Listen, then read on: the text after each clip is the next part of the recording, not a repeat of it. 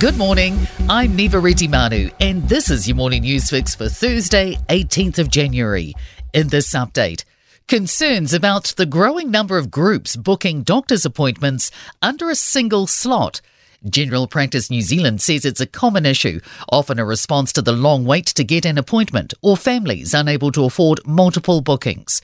Christchurch resident Hine says it's a rising occurrence at the clinic she goes to, creating longer waiting room times for other patients and extra stress on staff.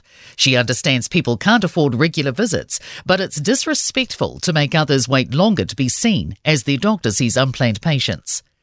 COVID is continuing to cast a shadow over our education system. Provisional NCEA results indicate pass rates dropped for a third consecutive year. Secondary Principals Association President Vaughan Quio says 3 years ago, these students had their learning disrupted by lockdowns. It is clear, I think, that we've got a little bit of a COVID hangover and that there are still some gaps in learning that is manifesting itself in a slightly squishier set of qualification results than perhaps we'd hoped for. A significant number of New Zealanders are living in conditions not suitable for human occupation.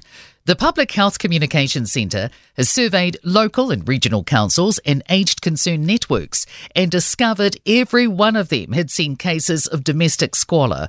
Research lead Jonathan Jarman says there needs to be an individualised response for each person living like this. Golriz Gutterman faces 2 charges of shoplifting after 2 accusations emerged against her last week. The former Green MP will appear in Auckland District Court on February 1st. Jacob Jones reports. The charges relate to 2 alleged incidents at a Ponsonby store just days before Christmas. Gutterman says it's obvious her mental health was affected because of work-related stress, but she says she's fallen short of expectations. Police were seen at the former MP's Grey Lynn house yesterday. Meanwhile, a chance for the National Party to come together before it launches into its first full year in government. The party's MPs are heading into a caucus retreat today in Christchurch. Massey University Professor of Politics Richard Shaw expects the implications of the Golriz Gutterman situation will be referred to, and he thinks there'll be some messaging around being disciplined and staying on message. The Princess of Wales has undergone successful planned abdominal surgery. Kate will be in the London clinic for 10 to 14 days of treatment before returning home to recover. She hopes the public will understand her wish that her personal medical information remains private. And King Charles will be in hospital next week for treatment for an enlarged prostate. Buckingham Palace says the King's condition is benign, but he will undergo a corrective procedure.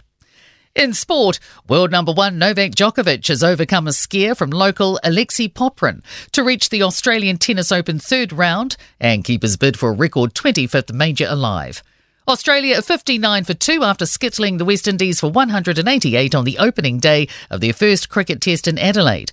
Corbin Strong is second after stage 2 of cycling's Tour Down Under.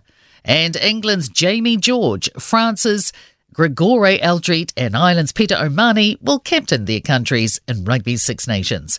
I'm Niva Retimanu. That's your latest news fix. We'll be back with the next update at midday from the Newstalk ZB Newsroom.